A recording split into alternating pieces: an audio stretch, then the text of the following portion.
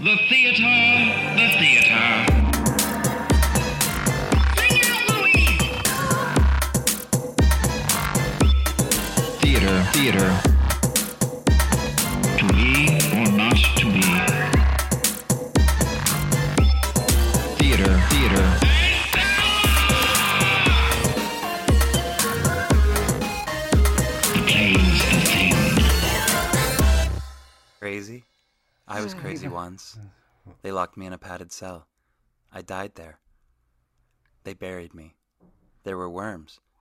Worms make me crazy. Crazy? I was crazy once. They locked me in a padded cell. I died there. They buried me. There were worms. Worms make me crazy. Crazy? I was crazy once. They locked me in a padded cell. What is going on? Oh, sorry, it was acting exercise. Well, Hi I was guys. gonna ask cut all of that y'all. out. That was No, I'm not going to cut it. I was gonna ask y'all on a hot summer night. Hmm? Would you offer your throat to the wolf with the red roses? Yes. The answer is yes. Sad news. Let me sleep on it. Let me sleep on it. Sad news in the last couple weeks, y'all. We lost some Yeah. really special people. Right. We lost Meatloaf. The As a dinner. person, Anti-masker. Yeah, as a person, Yeah. his man, Bad Out of Hell though, that album, I get Yeah. it is a tradition for me for every fucking wedding I go to get at least buzzed and then go to the DJ and request Paradise by the Dashboard Light. CJ, And can scream I, it on the It's a dance monster. floor. The thing is a monster. can I make a suggestion for one of your upcoming stuffs, CJ? Yeah. Bad Out of Hell the musical. A musical. I only know the album. Like No, 'cause that's my what I'm dad- saying. Let's All right. learn it. Let's find it. We don't need All to right. know it. Let's explore it. Let's I know get the into cassette tape that my dad used to play in his pickup truck. Oh, yeah. cassette tapes. Hey, can I bring up something else? And I don't mean to be controversial or stir up anything. In episode 1, we did it, but last week we did not. And we did not state the plain, simple fact that mouths and butts are No. the same things. No. We didn't do it last week. Stop. It's over. The bit is dead. The bit is dead. I don't know that it's dead. I don't think it's dead. I think it just needs to be well paced and placed, sprinkled throughout the series. You're right. The season. If the bit is based in fact, then it can live forever. You're right. It's an immortal bit. Yeah. Hey, Keela is waiting so patiently. We appreciate him so much. He looks annoyed. He just gets. He just. Do I look like a do I look like a patient Siamese wife? Oh, we're Yeah, getting that's a into it. great segue. The because, gloves are coming off.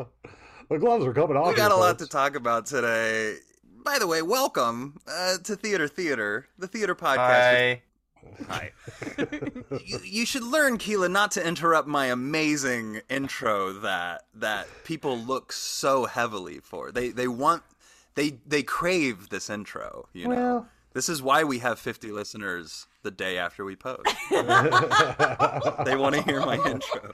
I'm one of those. So 49. Thanks, Keela. So is Scott, so is CJ. It's fine. Anyway, welcome to Theater, the theater podcast for theater nerds, made by 3 theater makers from the LA theater scene. I'm Jay Bailey Burcham, I'm CJ Merriman. out of a yawn. And I'm Scott Leggett. That's the kind of podcast we're CJ's getting just today, like, y'all. I'm CJ It's Merriman. the sitting down, y'all. It makes me tired. Why don't you hop around a little bit before we get into this one? Because this is going to be fun. do your Each arm week, roll. Do your arm rolls. arm circles, Backwards, whatever you got to do. forwards. Each week, we do get together to discuss, debate, and disseminate the evolutions of the great playwrights by taking a macro look at 3 of their plays. And this is part 3 and the finale of our mini-series covering the works of Rodgers and Hammerstein. That's right, it's South Pacific. We've already talked about Carousel, South Pacific, and their entire chronology, actually. You can go back and listen to episode 2. If you skipped episode 2, it was a little weird anyway. Yeah, right. But this week, we are covering The King and I, and we are once again joined by my dearest friend, the most patient and beloved. His name is Keela Packett. Hi, Oh, Keela. He is pleased with me. Oh, no.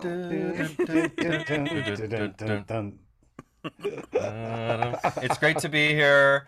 I'm so glad to talk about old ancient classics and why they are and are not relevant in 2022, I think it's important. Yeah, I'll be honest, part of me is a little sad we didn't cover something else besides their 3 most problematic shows. I think it's good. No, it is good because it's fun to talk about it, especially from a 2022 lens. But part of me wishes we had one episode where I got to just gush and be like, this show fucking rocks. And we just get to, like, have fun talking about it. But I don't know that we're going to have fun talking about this. I mean, we're going to have fun. We always have fun. We always have fun. But this one's hard. Which one of those shows would that be? Not Cinderella. Well, no, but it would be interesting I wanted to do Sound of Music. Sound of Music we're already covering, which is why I felt like it would be weird to cover it twice. But I do feel like, you know, even like something weirder like Me and Juliet or Pipe Dream, like where we could, you know, Allegro, where we could even talk about the flop of it all, you know, because these also are their 3 kind of most, up until this point, especially, these are like major hits. Huge. Still huge. Still huge. Today we're talking about... The King and I is the most revived musical in history. That's right. It wins the Tony every time it does it, too. Yeah, 15 or 16 major productions, but we'll get into that. We'll get into it, because there's a lot to talk about here. Yeah, this week we're talking about The King and I. I want to hear what it's about, though. Yeah. Because we've already kind of gotten into it, but there's something that helps with that. We got a cure for the ignorance. Hey, CJ. Red pill or blue pill? Purple pill. CJ's Breakdown. The newly widowed Anna is trying to have her 1860s version of Eat, Pray, Love when she arrives in Bangkok, Siam to be the new school teacher to the royal family of the king. The king is determined Siam joins the modern world and that Western education is the key. However, Anna is horrified at first by many of the traditions that he holds dear. An antiquated East-West meet cute. 100%. In fact, that's the podcast. Like, she said it all. I don't know that we need to go any further. I'm looking at Keela's face. I feel like Keela has something to add. I have a whole new take on this after watching it again recently. I can't wait to hear about it. Keela, what initial thoughts? Just King and I, do you have you been in this show? Do you know anything about this show in terms of... I've never been in it. It's one of the first musicals I remember listening to growing up. My mother is from the islands of Hawaii, and we are claimed to have some Chinese roots based in Hong Kong. So the East Asian story was very attractive to me. And, you know, watching the movie as a kid, you're just kind of fascinated by it and by the king and by Anna as the teacher, and she's teaching them, and everything's so cool and so proper. And then when you grow up, you realize grandiose for sure. Just really flashy and elegant, and you don't, because when you're young, you kind of just take everything as you see it. It's like, it's like a beautiful story. But then when you get older, you kind of see some of the holes there. But yeah, I've never been in it. I have always loved the songs, and in high school, I don't think we performed it, but a friend of mine who was I was in Godspell with, he played Jesus. His name is Jose Lana. He ended up playing Lunta in the 1996 revival, starring Donna Murphy and Lou Diamond Phillips, which I got to see. That was my first production of The King and I that I got to see. And then I saw most recently, I think in 2018, the tour of the most recent Broadway revival. Right. And that was starring my friend Jose as the king. Oh, cool. 20 years later. That's a cool And Laura Michelle Kelly. Yeah. That's awesome. Siege and Scott, have you all seen this show? Yes, I've seen it a couple of times, and I was an assistant director on a production of it when I was into college, and not a person of color in the cast. And one of my duties pre-show was that I had to hair spray paint the kids. beforehand because there were a lot of blonde hair, blue-eyed kids in it. Oh, so, no. yeah. I will say, my freshman year of high school, we did Aida, and I was playing the Egyptian man, which is a role that has maybe 5 lines. Mm-hmm. And the director, who took things very seriously and would get like huge budgets from like rich parents and things like this to do these shows, he asked me if I would bick my head, like full shave my head to like Yul Brynner Keela style all the way down, and then go get spray tanned like pretty dark. No way. He did You're in not high school. ask. I was in high school. He did not ask anybody else to do this. This was not something that was like a major, like he wasn't asking the people playing the Nubians to do this. So it wasn't like he wasn't going that far, but he was just like, you're the Egyptian man. You should look like this. And I was like, okay. And I went and did it. Oh no! I just think about that a lot. It's embarrassing, and there's a picture of me up in that high school, like with that. Oh no! Like that. It's insane. So I just think about that a lot when we tell stories like that, Scott. Anyway, Siege. Despite the fact that Yul Brynner had a hand in my creation, no, He was there. He was there. He Keela's watched. too. He was watching. Keela's too. His parents went on a date and saw Yul Brynner and King and I, just like mine. I'd seen scenes from the movie. I'd known songs. 1956 was when the movie was.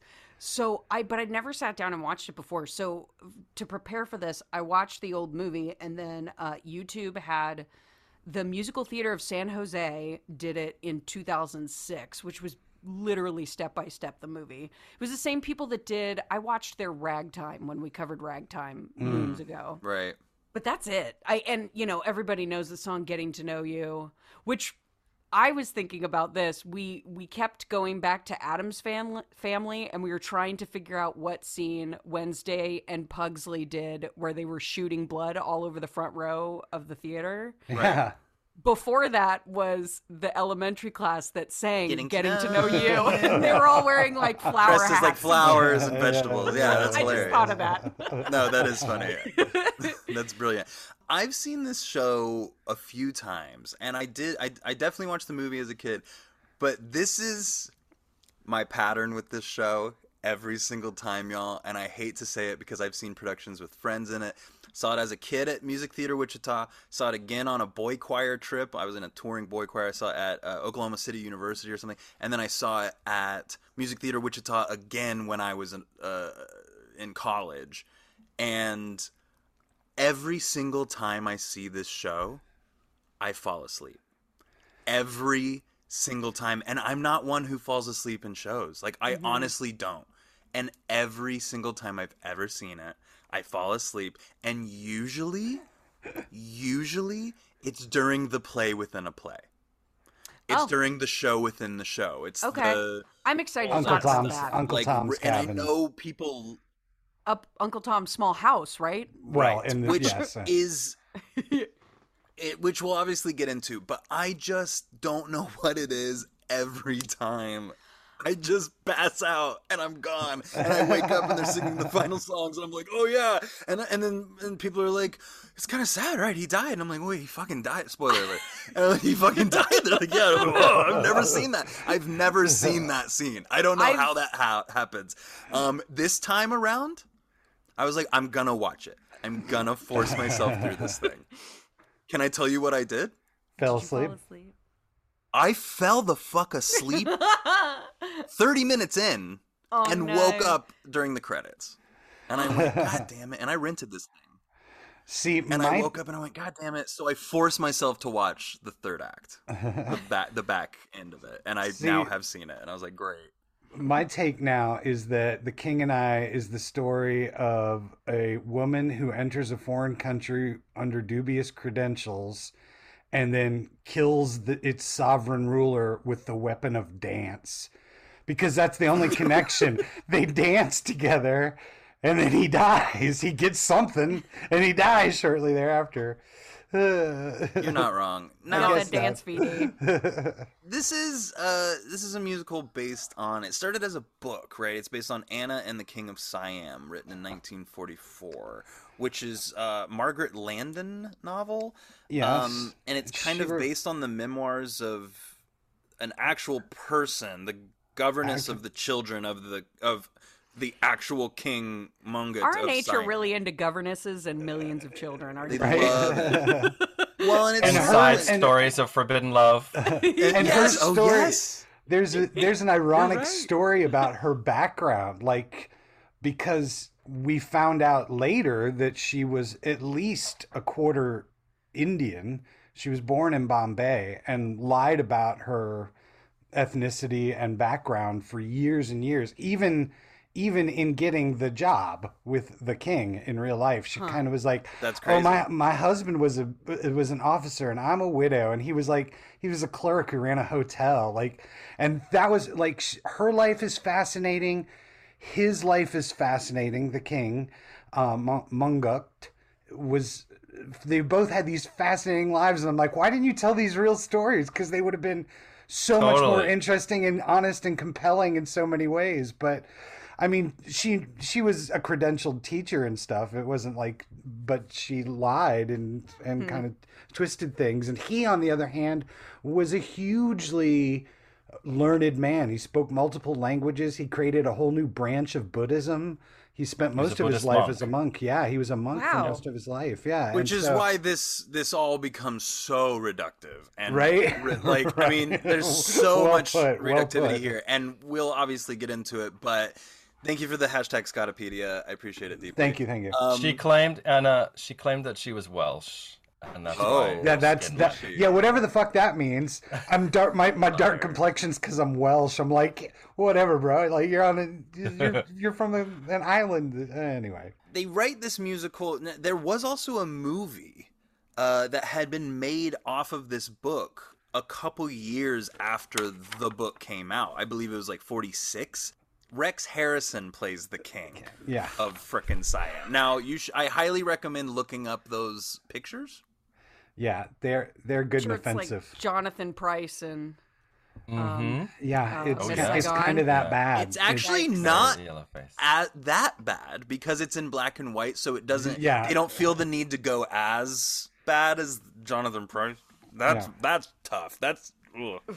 They mess with his eyebrows and stuff and his hair. Like Yeah, with they Rex taped Harrison, his it's just eyebrows. black hair, and a tan and some a little bit of eye They, makeup. the eye stuff, yeah. Yeah. So they make that movie. So then when they actually bring it to Broadway, the first thought is, well, Rex Harrison, he's going to play the king. We got to bring him in. He couldn't do it. Then there was someone else they tried to bring in. Do we know? Oh, it was Noel Coward. Noel Coward. Could not do it. They which just is could not extra see interesting. beyond the Anglo-Saxon person. They also Fuck. wanted to hire the original producers wanted to hire Cole Porter. Oh, Cole Porter. That's Oh. right. That's right. But it was Gertrude Lawrence who brought it Yeah. to It Rodgers was and her. Hammerstein It was her through agent. through her yeah. representation. Right. He was Well, getting a little older and needed a star vehicle. And, Right. They also had thought about Alfred Drake, the original Curly in Oklahoma. Oh, right. But his contractual demands were insane, apparently. I couldn't find them. I actively looked for what did he ask for? That was so all crazy. green M&Ms. Yeah, that kind of shit. Where apparently he was just also, I must have someone who ties my shoes for me as I leave. And, just interesting stuff. So then Mary Martin, who I knew growing up as Peter Pan, Yep. because I used to watch that televised Peter Pan of her on frickin' loop as a kid. I had it on VHS. But, and she was the original Nellie Forbush, She was the obviously. original Nellie in things South like this. Pacific. But she suggested her co-star from a musical she had done that was set in China. That was Yul Brynner. So he came in and God, was he a fucking snack? what a hot guy. DJ. He was hot as shit in that movie. I'm sorry. And I just- and that's another element. His whole background, or what we know of his background, is so weird. I mean, talk about somebody who's not a shyster, but he was definitely a self-promoter in terms Oh, really? of... Yeah, I mean, he's labeled as being a Russian American, and his Russian may have been Mongolian. So there's always the defenders are always like, it's East Asian. I'm like, yeah, but he also got a lot of French and Swiss and German. And... Yeah, all that to say, he's from Russia. His real name is Yuli. Yuli. Oh. No big Yuli. deal. Changed it, shortened it to Yule. You remember Cool Runnings, the movie Cool Runnings? Oh yeah. Oh yeah. Yes. Is that because it's based in truth? Was that guy's actual name Yul Brynner? I don't know. I think that Probably. was a fictionalized version of the actual story. Okay, I'm gonna look that up because I'm interested now. But I love that Olympics movie. coming John up, y'all. Candy. John Candy, give a shout out. Yeah, absolutely. Now, I think Yul Brynner's a really interesting character. He plays this character, this king, forever.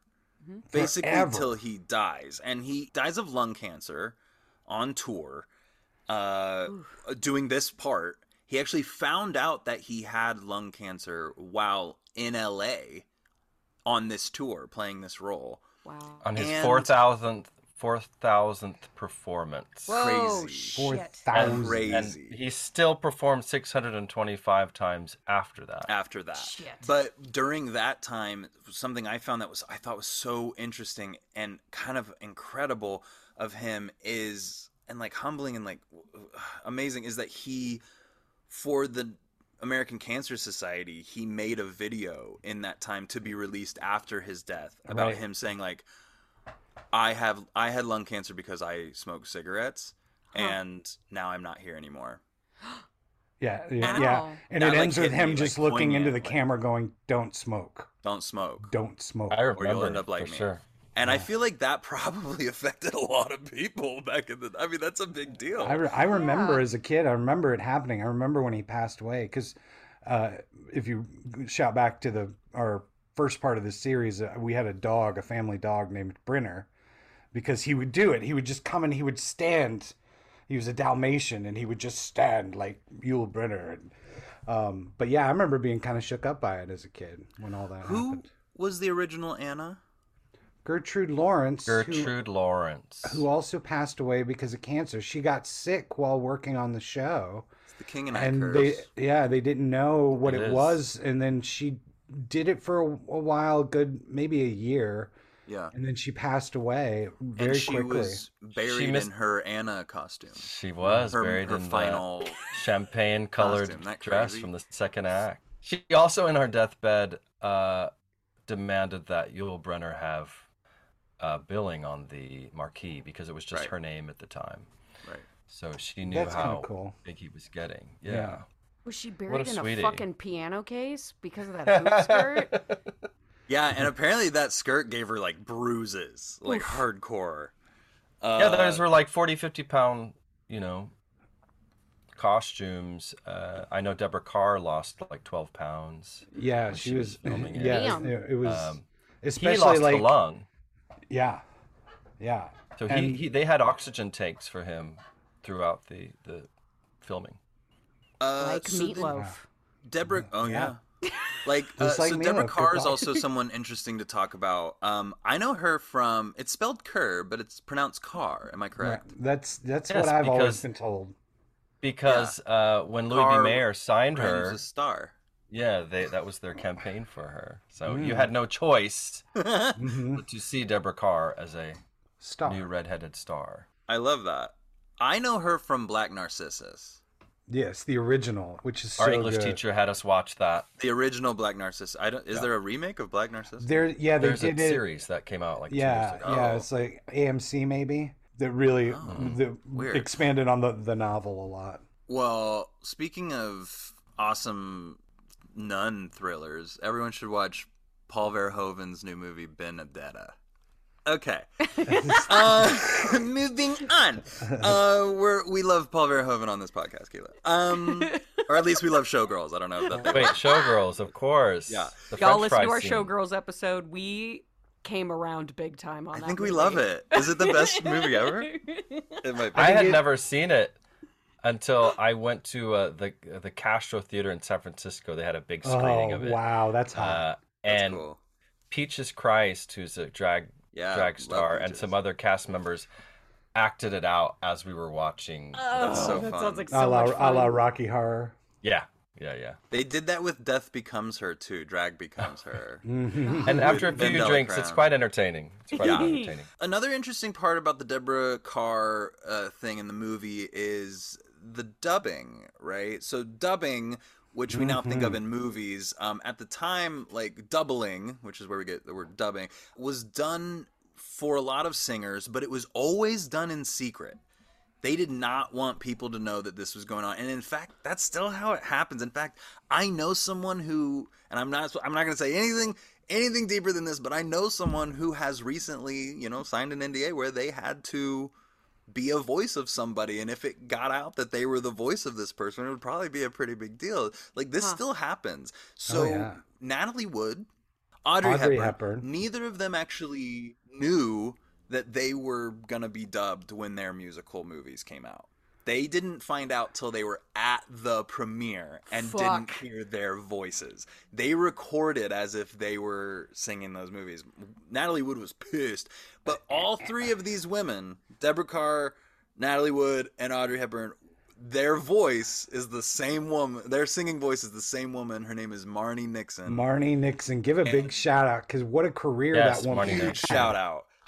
She also did a lot of, she did what they would call like tune-ups for Marilyn Monroe movies. They call it sweetening. Sweetening, yes, Yes. perfect. Where she would do high notes and stuff. She would just hit the high notes because it was like Marilyn Monroe can sing, but her high notes aren't really there. So she would just come in and just sing the high notes. It's kind of amazing. Yeah. But it's, and then obviously White Christmas gives you that little look behind the curtain of like, look, sometimes it's not always them singing, and that was kind of controversial or whatever. But Marnie Nixon, we And stan a legend. Singing in the Rain. Stan, a legend. Yeah, totally. Oh, I meant Singing in the Rain. Did I say White Christmas? Oh, I meant Singing in the Rain. I Yeah, apologize. I meant Singing in the Rain. Yeah, same shit, different toilet. But I'm kidding. But for Marnie specifically, what's really exciting now is that if you go onto this cast album or this movie soundtrack, she is credited. It's not Deborah Carr. But Deborah Carr was very gracious in. Yes. I mean, they spent 6 weeks together. Yeah, they worked together on it. Yeah. Yeah. I mean, there's moments where you can feel it, but there's also moments where you're kind of amazed. Like there's that song where she's speaking to the children. I don't even remember the song now, but she's speaking to the children, and at first she sings 2 lines, says 2 lines, and then starts singing Getting to again. know you, it's both It of is them. Getting to Know You, and it's really clean. Oh yeah. Beautiful. And you're like, oh shit. And then you read, oh, they worked together and were very good friends. And now to just see Marnie's name when you click on the soundtrack is kind of exciting. That's all. And Yeah. she's also in The Sound of Music. And she's in The Sound of Music. She's one of That's the who? nuns. She's one of the nuns in Sound Which of Music. one? Yeah. No. I think she's the one in when they say The one who looks how a do you little bit solve like a Diane problem Keaton? like Maria. Yeah, I think in that that number. might be the one. I think it is her. Yeah. 'Cause There's she that one also that was looks on just Broadway a little and bit stuff. like Diane Keaton. Yeah. She was also on Broadway and stuff, and she's been in movies and done things. Marnie Nixon has, but She had a great career. What's cool about Yul Brynner is that his father abandoned the family after he fell in love with an actress, and then the mother, they moved to China. They were in China, and then they moved to Paris, and then back to China. And during the war, they left via Japan to go to San Francisco in 1940. So he was 21, and his sister was an opera singer in New York. So he moved to New York and made his Broadway debut just a year later. And that's just 10 years before he became an overnight sensation in 1951. And was on the verge of giving up acting because he had he was a director. He was directing TV and was starting to make Right. money, and he was like, why would I go to Broadway? The televised plays. Plays. He was really into that. Plays, which was huge back in the day. All those, theater. He's also a trained acrobat. That's right. He did circus. He was like a circus performer. This is amazing in Paris. Amazing, fascinating, group of people that And he touched posed the nude. floor. I found a nude photo of him today. Want to see it? Hot, yes. Kinda. Our We'll audience post it on the can't see it, Instagram. but yeah. Oh, what a Well, gangster. yeah. He's got a little Okay. chody chode. Aw, Yuli. We He's love my Yuli. Yuli. It was very Before they cold were that day. stars. Yeah. No, it's a good hoss. It's a good cock. All right, so I think Oh, I wanted to say also Anna Leon Owens. She was the maternal aunt of Boris Karloff. That's fun. Is that real? Interesting. Yeah, that's fun. Yeah, that's real. I love that. Keyless tidbits. Now, let's step through this a little bit because it's a complicated show because it's all about this like king who wants to, the word they use is modernize. Yeah. What they really mean is westernized. Yes. No, It's a complicated fucking show. It's all it is. cultural imperialism. Yes. It really Yeah. is. And when you read about him in real life, he was specifically focused on modernizing his country and not westernizing his country. Right. Like he was very aware and very much trying to prevent colonialism because the merchants were the Western merchants were coming through, the missionaries, which he had a very low tolerance, and which is actually how Anna got into Siam. This musical poses it as him being like, no, I want us to all speak English. Yeah. I want to trade like you do. I want to democratize like you, it's just like, Except no underwear. right. And also, Well, that's fair. It's very hot. Everyone's commando. right. And there's this weird kind of, Bangkok is very humid. he's Very very humid. misogynistic, right? That's like sort of this through line that she ends up teaching him, making him better kind of thing. But even that, and it's kind of proto-feminist, whatever. But even that, which I think ends up being sort of the point of all this, right? Is like, if the point of the whole show is like, different cultures can get along, and also we can like teach this misogynistic person like how not to be that way, kind of like, if that's the point of the show, which is what I get when I walk out of it, right? Sure. The equation doesn't fully add up for me, and I'm not even talking like 2022. Like she's treating him like he's an idiot. Like it just makes them the other the whole time by making him this misogynistic figure. It's condescending. It's the condescension of the colonialism and of the westernism in it that I found the most bothersome. Right? Yeah. That's his arc, is giving into this idea that like, I don't know. It's Well, very and there's a patronizing. reason why the play and the movie are both banned in Thailand. Yeah. Mm. And it's Right, yeah, still banned in Thailand. still banned in And Thailand. that's a big thing because politically that's even prescient now. Like it's a whole thing about like talking bad about the monarchy, about the royals, about anyone of status. Like, you can't do it on social media, you can't do it in art, like it was banned then and it still is. Like, I don't think they just don't even talk about it, which I think maybe means something Right. to us as America. This is one of those, and we've said it with the other two, but this is actually the one that I'm like, I think this can die. I don't know that there's a reworking of this. I think there's a new story to be told out of Anna and this king's actual stories. I think that could be interesting. I just think we need to murder this show. That's my... See, It's so sad. I It's so disagree. I think I like it's the the most songs. fixable of the three that we've read. I think it's the one that could be fixed. I think In an Carousel's the interesting most way. fixable. See, I disagree with you there. I think it's interesting when you look at the book and you look at the king's philosophical ponderings with Anna and the whole thing about faith and science and how people end up always kind of coming to an agreement. And there's a lot of kind of really progressive just elements that Rodgers and Hammerstein, I think, were trying to get across to the audience that, yes, we have to listen to each other. We're different cultures. We're all human in the end. But there's a much deeper, there's just a much deeper philosophical method that I think the king serves.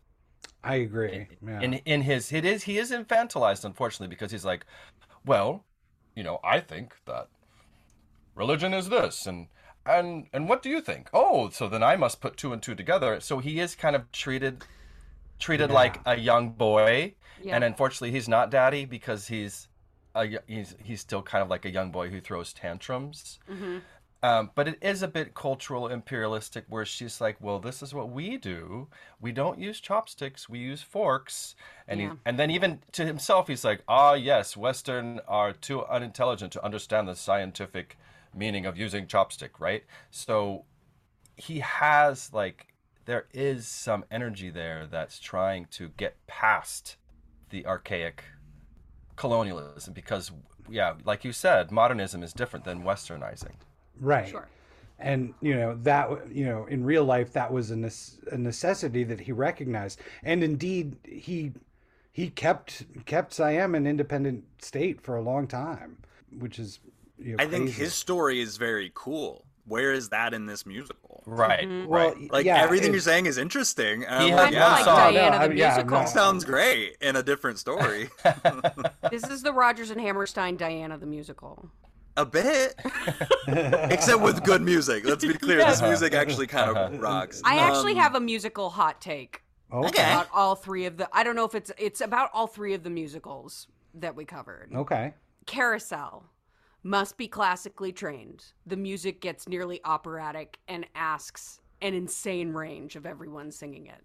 Mm-hmm. South Pacific, the tunes, this is all in my opinion. South Pacific, the tunes are better. They're a little bit catchier, but I also think musically they're a little more complicated. And I thought King and I was the easiest fucking shit ever. And everyone could sing it. There's not a ton of harmony in it.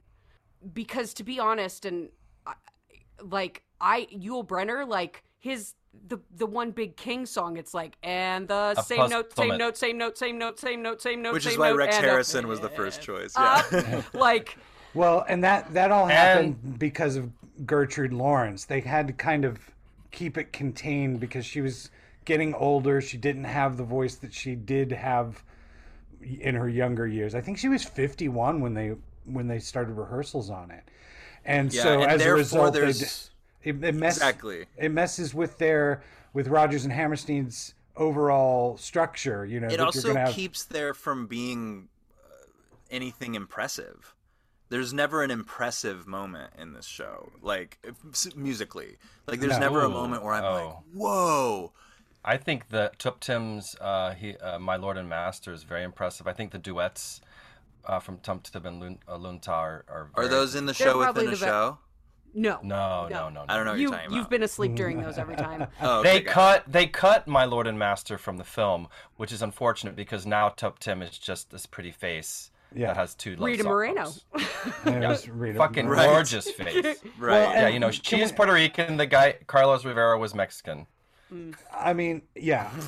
Good work, America. And the 30 children were all East Asian, but none of them were Thai. None of them were Thai. They were Filipino. They were Chinese. There were some Japanese. But Jesus. And I think that Chula Longcorn was Filipino. The kid that played Chula Longcorn, I know that. Yeah. And I think that's the thing that baffles me today, that we went so long into the 90s before we really start to go, oh, these really should be Asian roles, right? Like, right. Yeah, the fact that it took so long, and I think that was partly because of Yul Brynner and his sort of shadow that hangs over the show and will always hang over the show. But it's not till Ken Watanabe in 2016 or so that we have a legit Asian actor playing the role. Lou Diamond Phillips was Filipino, half Filipino. Oh, you're right. My bad. And I think that I saw that production in '96 with Donna Murphy. I think that production was probably the best Broadway production because it had been kind of revolutionized by Christopher Renshaw, the Australian director who had spent years in Thailand and really tried to make it more authentic. I mean, it was still '96, so that as far as casting goes, they couldn't quite go the way that we do nowadays. But as far as like just the treatment, you know, it opened with a Thai prayer, the costumes and the sets were just a little bit more authentic as opposed to previous productions, because the most recent revival, in my opinion, which I saw at the Pantages, was kind of cold and kind of maybe they were going through the motions. I was put to sleep a little bit too, Bailey, by the recent revival, but it seemed very kind of dark and cold. And I've never been to Thailand, but I feel that it would be a very kind of humid and sexy. It is. That's rich. you got it. Yeah, you know. So that's a directorial thing. Film I found does it. get. Go ahead. I was just going to say, in previews, like when they did their initial Connecticut runs of the original, it was running at 4 hours, and they had to cut. Oof. They cut and then moved things around and added and took away and carved it down. But 4 hours, that's long for what this story was trying to tell, I think. And seeing Donna Murphy play that role was, I mean, I was still in college, but she made me weep because she was so real. And when the king dies at the end, which they had changed from the original production, because he kind of died in the background in the original production, but in this production it was front and center, because it was more Thai. It was more just kind of like especially if it's the monarch, it's going to be much more important, right? Yeah. Can I read this little thing that I found? Yeah. In Thailand, Thai people believe everyone has two souls. One of those souls is the Kwan, a person's sense of self, his confidence, his self-respect. They believe that you can lose your Kwan through the top of your head, which is why they all wear those top knots, and why the king should never be bald. And when he loses his self-confidence after talking to Anna, he finally dies. Therefore, Anna has killed him. He sacrificed himself for the country. I mean, that's a good musical.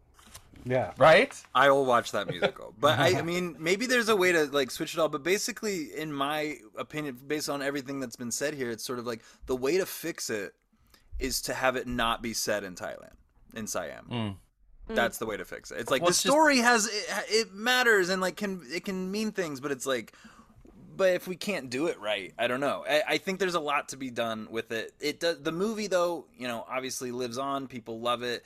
I think there's a lot of nostalgia for it as well, which is why it's hard to, I think, pull it out of people's minds. It gets nine Academy nominations, wins 5 of them. Wow. Freaking crazy. Including Yul Brynner. Yeah, Yul Brynner won 2 Tonys and an Oscar for playing this part of the years. He's one of 10 actors that have won a Tony and an Oscar for playing the same role.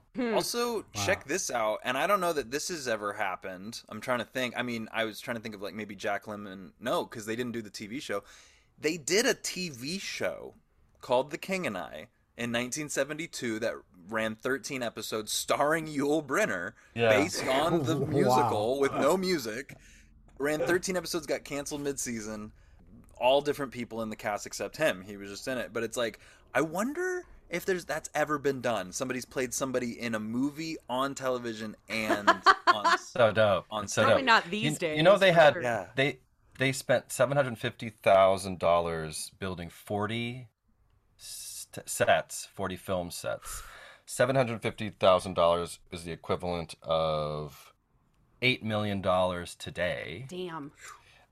Their budget was $4 million, which is $41 million today. adjusted. Wow. But it made $23 million, so obviously they got a lot back, which is $239 million today. Damn, isn't that crazy? Isn't that crazy? People are still watching it. And that's for the film. That's for the film. Yeah. I mean, and which it shows Marlon Brando too. was actually supposed to. Oh, yeah, Marlon that's Brando right. was what?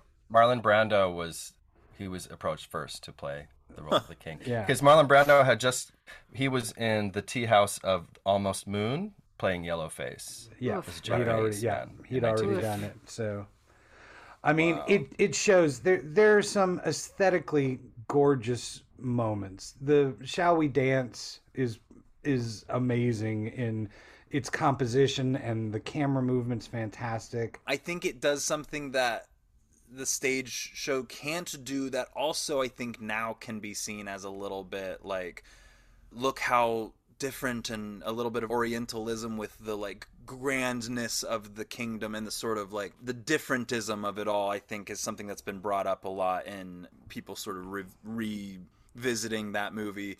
But it is, you know, it's a beautiful film. Do you guys know what Tonys this has won? It's won a shitload over the years, right? Best. Well, 1952 it won Best Musical. So it gets Best Musical, it gets some other things that year, but then it goes on to have multiple revivals, all of which end up winning Best Revival. Wow. Yeah. Insane. Including the 2015 one. Wow. Or 2014 or whatever it was.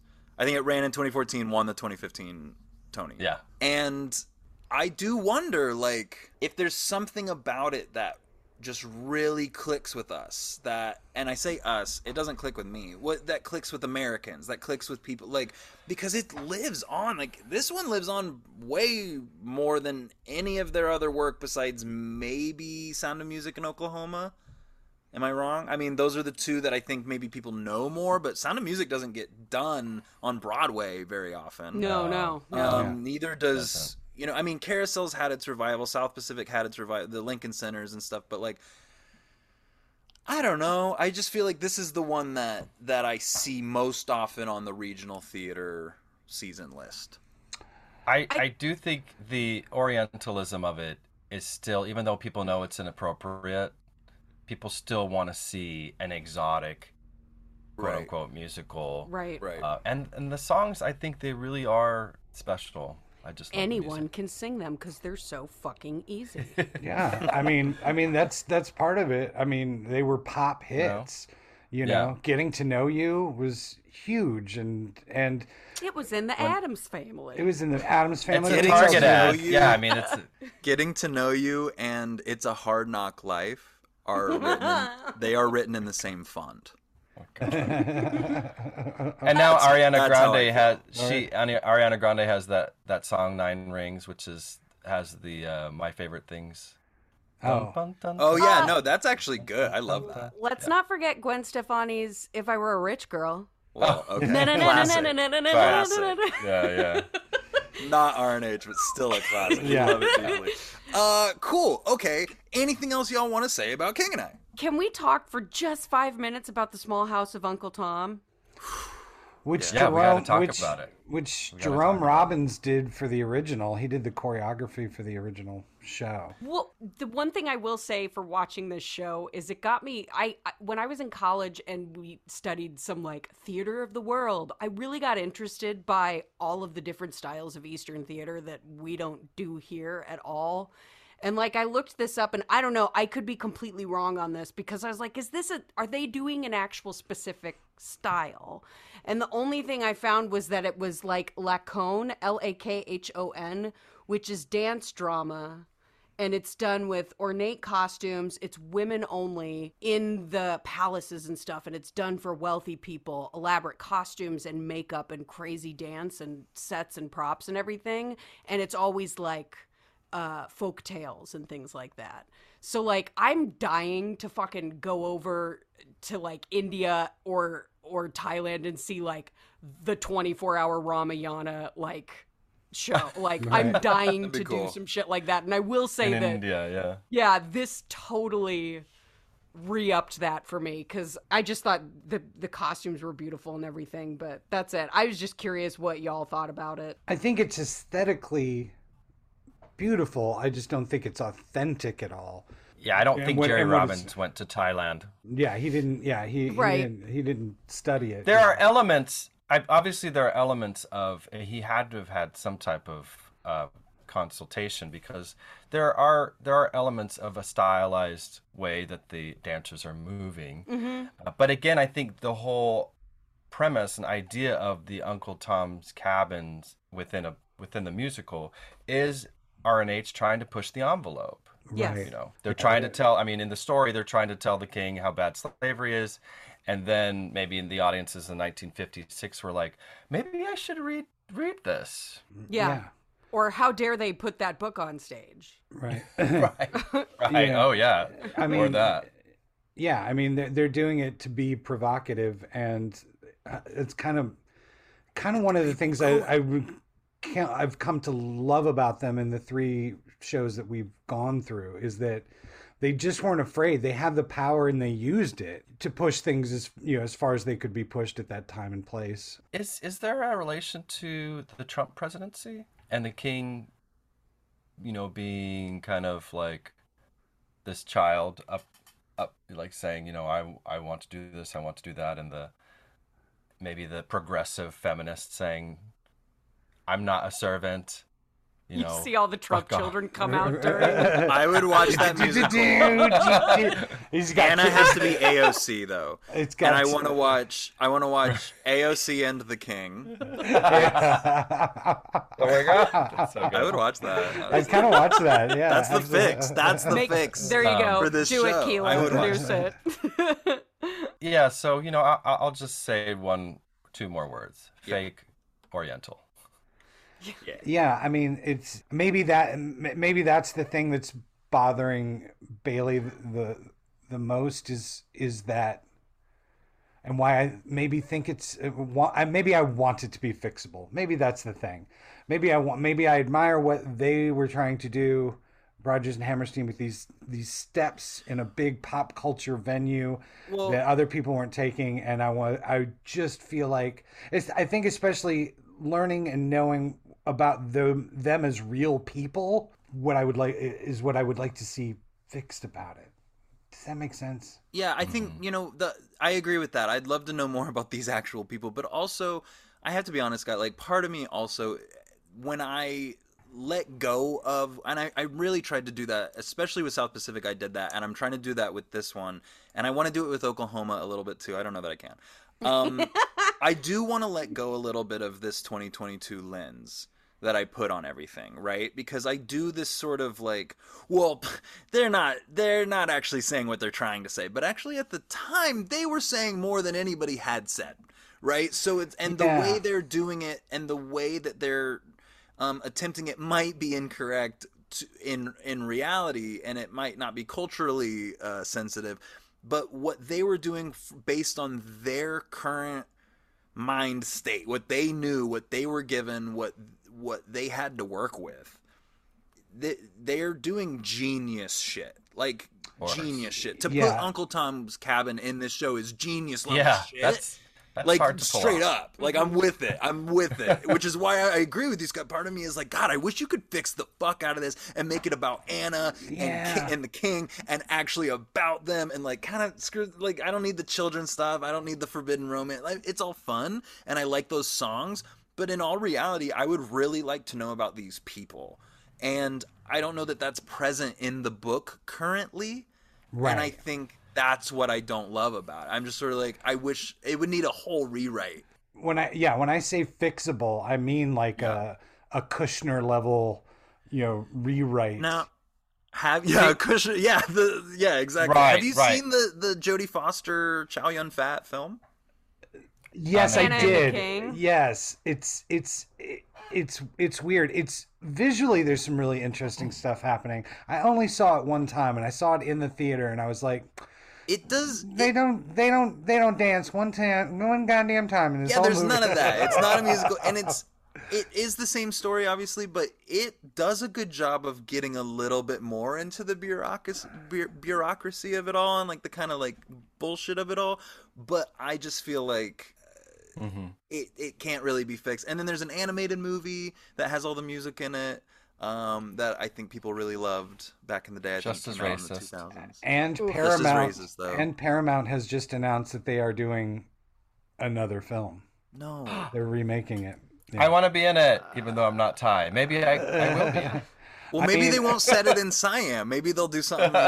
Or maybe maybe if they're smart, they make it hire more about a Thai, the real people. Yeah, and they maybe hire a Thai director and maybe a Thai writer to try and fix it. I'm down for this Trump version, to be quite honest. I would watch that. I have to say the film, unfortunately, doesn't do the book any favors because they cut a lot of the songs that give more well-rounded stories to the characters, like the My Lord and Master, and they give away they take away the proto-feminist song, Shall I Tell You What I Think of You, that Right. Anna Yeah. says, your servant, tell me I'm not your servant, bow down, your majesty, blah blah blah, all this shit. So yeah, the film Western is- it People is- Funny. Western People Funny, which Right. they brought Well, back for the 2018. It's problematic. They did, but but- it does. But it's critical of the Western happy talk. perspective, right? Right, but it's Yeah. from the Western perspective, but unfortunately was written by someone who is not of that, Right.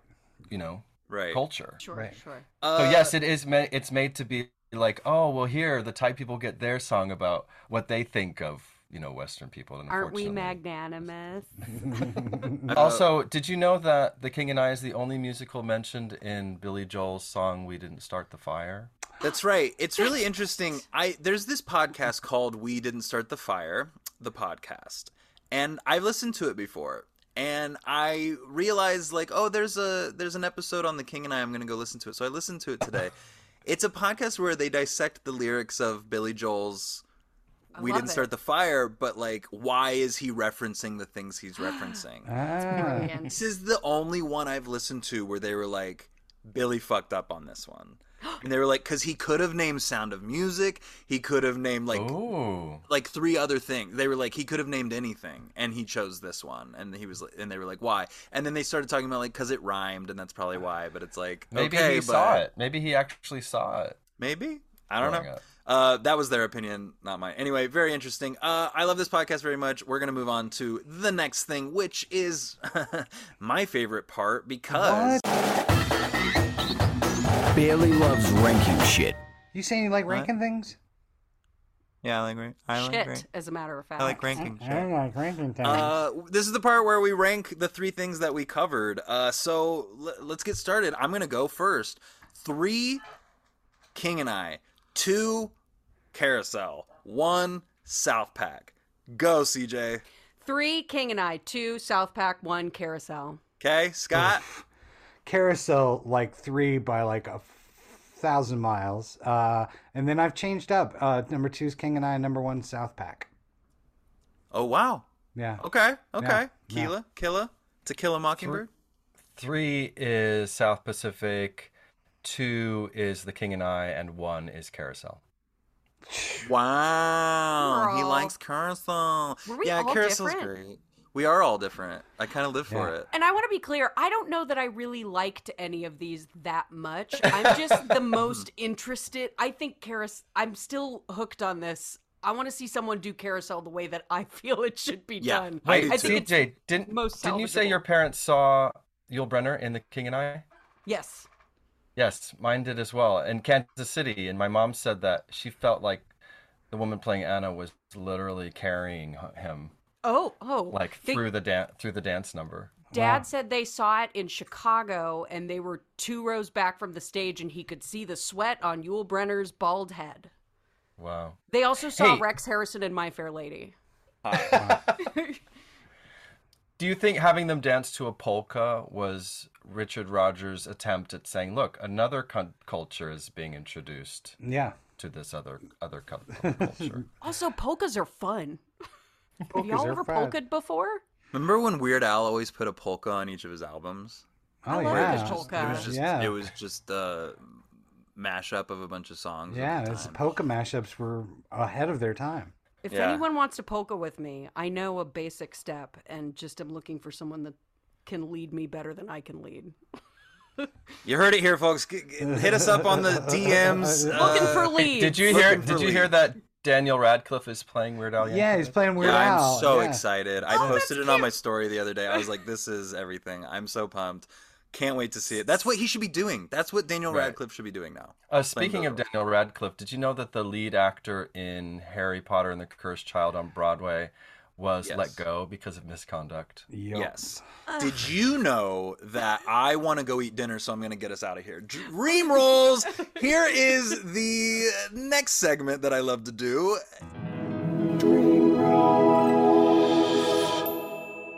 These are our dream roles from the RNH canon.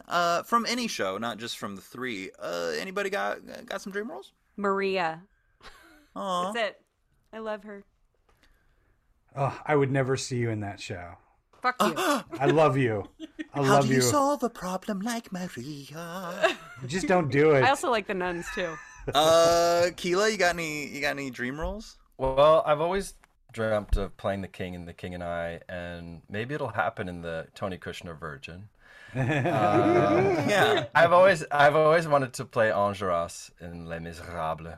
That's not RNH. I know. Well, wait, you said of any show. I said of anything any in their of the canon. RNH shows. I want to play Enjolras. I clarified that before we recorded, too. Yes, you did. It's fine. That's it. Enjolras and Yul Brynner. Got it. I'm just kidding. Scott? I want to play the sea captain in King and I. The King and I, the captain of the boat. No, there's nothing in here for me that really screams out. I would love to play Max Detweiler in I love Sound Herr of Music. Detweiler. Herr Detweiler. I really want to play him. He's fun. I'm not German, but you know. You're it's fun. white. I'm It white. works. And I also, just in general, would love to tackle some of those other pieces we talked about. Me and Juliet, Pipe Dream, some of those that I'm like intrigued by, but didn't do so Allegro. well. And I'm like, Allegro, I want to like go back in and like see what we could do with them as a director. Very exciting. Okay. Anybody, you got anything to pitch? Keela, you guys got any? LA Spotlight. You got anything? Sure. I'm co-directing The Winter's Tale with Shakespeare Youth Festival. That'll be up in the end of March. I'm also co-producing A Little New Music. Our new musical theater concert is going to be back on March 15 Amazing. at the Catalina Jazz Club. Oh, cool. Nice. Wow. Look out for that and follow them on Instagram. I like their Instagram a lot. Scott, you got any? I do. I am Good. producing Good a bit. production of a show that has been postponed for a week out of an abundance of caution for COVID. But How We Got On by Idris Goodwin will be at Sacred Fools opening February 7th. It's a beautiful, beautiful show about young people finding their voice, finding their art. And I'm proud of everybody for hanging in there as we maneuver these times. Yeah, it's rough times, but I'm excited to see it. CJ and I are going opening night. Siege, you got I have a anything? tiny quick one. Okay. Friend of the pod and avid listener Travis directed the show that's opening February 4th at Loft Ensemble called Coloropolis. He directed it, and I did a wee bit of choreography for it. Choreography, did ya? But That's apparently very not exciting. any We'll working on see your that. We Irish love Travis. accent. I was just being a dick. Was that Irish? Oh, I was. I'm That just was giving you- Mars. I'm just for me. I'm just pushing Gonna you barf around. up No, my it was giveaway now. Welsh. It was Welsh. I love y'all so much. Thank you, Keela, for joining us. Yes. I am so Yes. happy to be here. This has been something miniseries, wonderful. right? Aw. Must have done something good. Yes. Shall we dance? Thank you for joining us for part 3 and the end of South Pacific. Join us next week. We're going to start up our first bonus mini-series of the season because we are due for one in terms of the math of how many episodes we do in between these. So we've looped back around. This is the first one we ever did, which is plays that have been turned into movies. Mm-hmm. So we've looped back around. I'm very excited about it. Next week, we are covering the first two, which are... Can you guys name them, actually? Can you Raisin name in them? the Sun and Who's Afraid of Virginia Woolf. I think That's right. chronologically Right. those are the two. Correct. And then the next week we're covering, Scott, do you remember? Can you name them? Sleuth and Rabbit Hole. That's right. Sleuth and Rabbit Hole. Now, I'm going to be watching both versions of Sleuth, the Michael Caine and the Laurence Olivier Michael Caine and the Michael Caine Jude Law. But I'm going to try to get them both in. I think we're going to mostly be talking about the OG, right, There's two Scott? Raisin in the Yeah. Suns, too. There's like 4 raisins in this all the Suns. There's the P Diddy one. We're not going to talk about that. We're talking about the Sydney.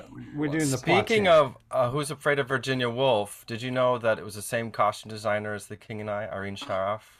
That's cool. She did that. She did Hello Dolly. You know what her last film was in 1981, starring Faye Dunaway as a very famous actress? Mommy Dearest? Was it Mommy Dearest? It's her last. Wow. Oh, we love Mommy Dearest. I'm obsessed with that movie. Keela, did you know that I love you?